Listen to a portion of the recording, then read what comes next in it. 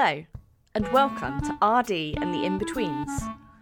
I'm your host, Kelly Preece, and every fortnight I talk to a different guest about researchers, development, and everything in between.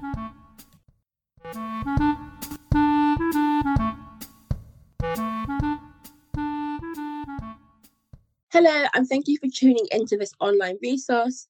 My name is Olabisi Obamakin, and I'm a second-year PhD student at the University of Exeter. Today, we are joined in discussion by my really good friend, Jemima Kola Abudunde. She has nearly 10 years of experience in the NHS. She's a physiotherapist by background and has worked across various settings as a clinician. She's an MSc in Public Health from the London School of Hygiene and Tropical Medicine, and she's also worked in South Africa. Currently, she works in digital transformation in primary care, exploring how patient outcomes can be improved using digital tools. So thank you so much for joining, Jemima. I really appreciate it. Thank you. Thanks for having me. So yeah, tell us a little bit more about what your interests are. Yeah, I think you've kind of summarized really well.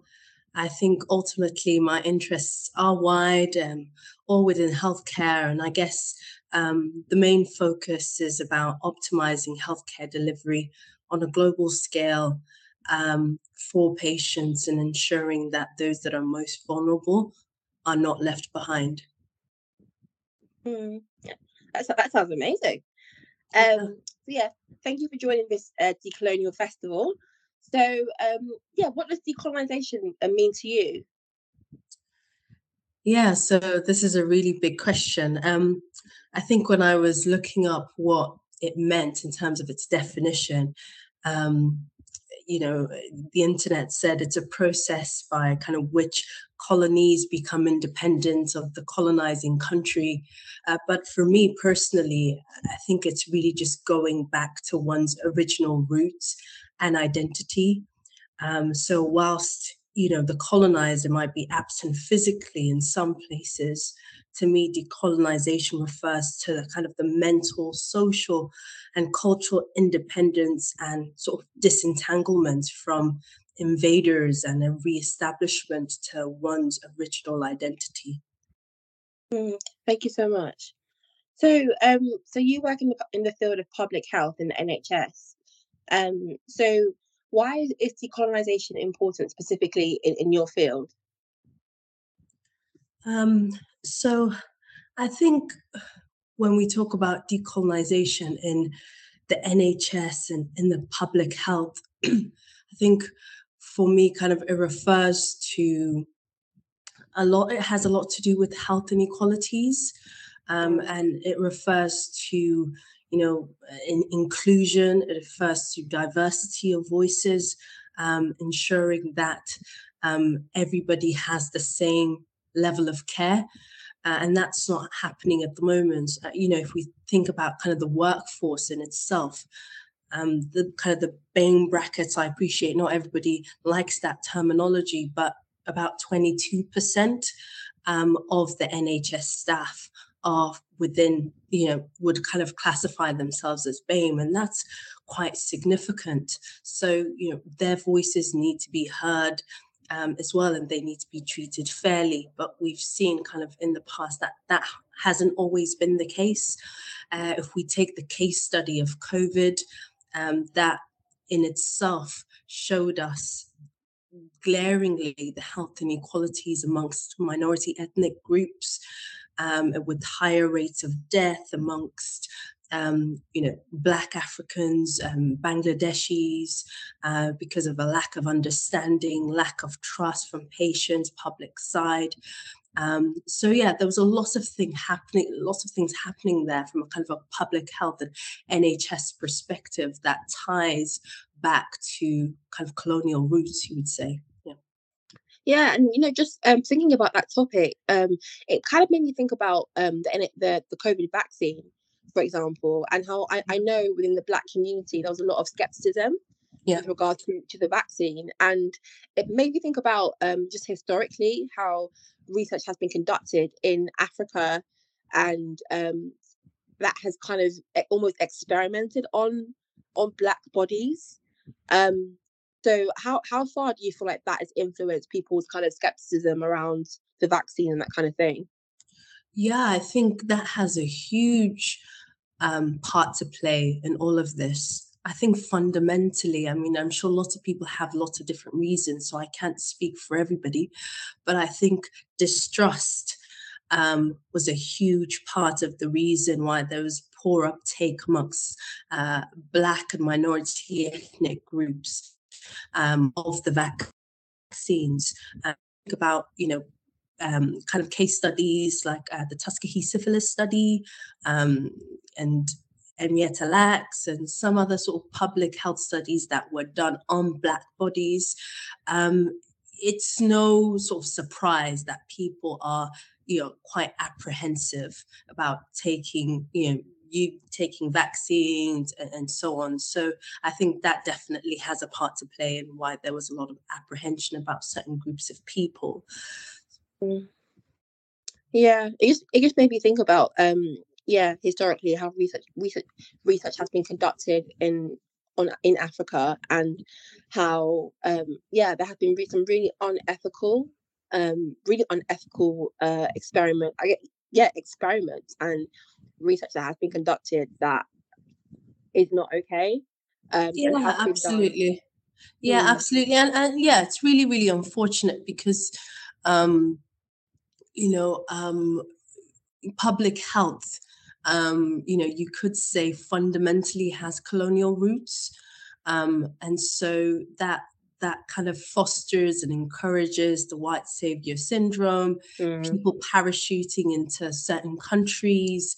There's the power dynamics also has a part to play in all this. So a combination of all these different factors without sort of co-production can kind of augment um, just poor practices really within kind of public mm, and global health.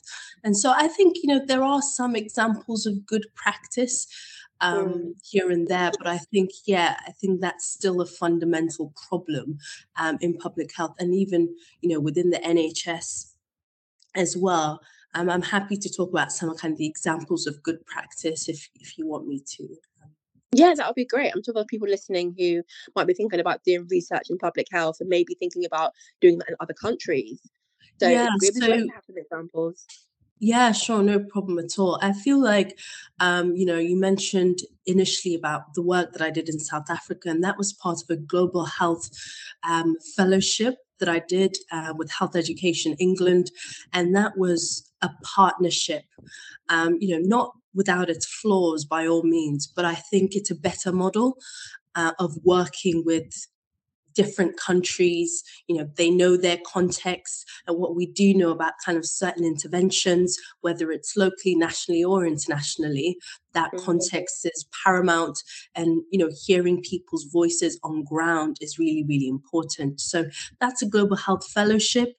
So you can just Google that if anybody is interested, or kind of you can I'm happy to chat with anybody about that. King's also do a global health partnership as well in Sierra Leone and Congo, sort of a similar model, excuse me, which, has kind of reaped good benefits, I believe, as well on ground in those countries. So, there's that. And I think, more sort of nationally bringing it home, there's Race and Health Observatory within the UK that's looking at kind of health inequalities and trying to address them.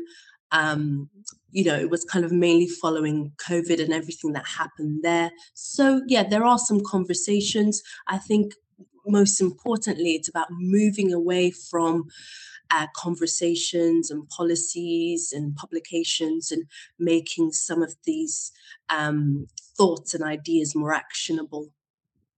Yeah. So you mentioned your work in South Africa. So yeah, tell us a little bit about that and the work that you were doing whilst you were out there. Yeah, so I guess that work there, as I said, was with Health Education England.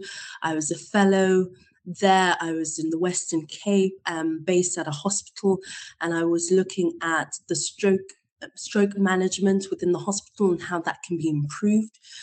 And so everything I did was very much in partnership with the host hospital, with the CEO of the hospital, with allied health professionals and clinicians and patients. And so it was really trying to facilitate communication between the healthcare staff, looking at things like a designated stroke ward, looking at documentation, how they do certain things. So really, I was at their, I guess, service really, and try to address some of that, what was going on with stroke management. And, following, I guess, the fellowship, it was good in the sense that communication did improve. There's just simple things like having kind of regular meetings between them and streamlining some of the admin tasks, and, listening to patient voices as well about what they feel is important to them. So that was kind of really just a quick summary of what that fellowship was about. Yeah, it sounds amazing. So with regards to people that may be listening to this podcast who may be considering doing research in other countries, in other African countries, what would you say to them? Like what would you say would be good practice, especially thinking about decolonial methodologies and practices? How do they not fall into that white savior complex kind of narrative? I think what I would ask a couple of questions first, actually, and that would be, what do you stand for? What motivates you? What's your version of a better world? And I think once you have some understanding of this, then it should help with your decision making. I'd say also to kind of stay curious and question the status quo. This mightn't always produce the most favorable outcomes, in the short and medium term for your career, but if it aligns with your values, it's easier to do. And I'd say when it comes to incorporating decolonial practices, I'd say listen and act accordingly. So ask questions, especially if the power dynamics are skewed in your favor. I say ask questions, listen intently to what's being said, and act accordingly. Wow, that's really powerful, because I think historically, people have gone to different countries with kind of good intentions, as it were, but you can end up kind of bringing your own Western ideas and ideologies and imposing it onto a people that may not want it. So I love that you said that they should listen, and I think it's really important that people who do research ultimately first listen. They listen to their research group, listen to what they actually want. I think that's really, really important. Absolutely, I completely agree. Thank you so much for your time, Jemima. I really appreciate it. What's next with you? What exciting things are you getting up to, and how can we keep up to date with that? Like, what are your socials? Yeah, so I guess I'm probably most social on Twitter. So it's Jemima KA on Twitter, and on LinkedIn. So just my full name, Jemima Kola Bodunde, on LinkedIn. And when it comes to what's next, I think it really is just what I'm doing now. I'm looking at sort of kind of innovation, technology, improvement, digital inclusion, all those things, but all kind of within healthcare and how we can improve and optimize it for everybody, including those that are most vulnerable. Wow, that sounds amazing. But yeah, thank you so much for joining. I really appreciate it, and thank you for listening. I hope that you feel inspired to for ways in which you can really use decolonial practices within your research. So thank you, Jemima. Great, thank you. Thanks for having me. Okay, bye. Bye. And that's it for this episode. Don't forget to like, rate and subscribe, and join me next time where I'll be talking to somebody else about researchers, development, and everything in between.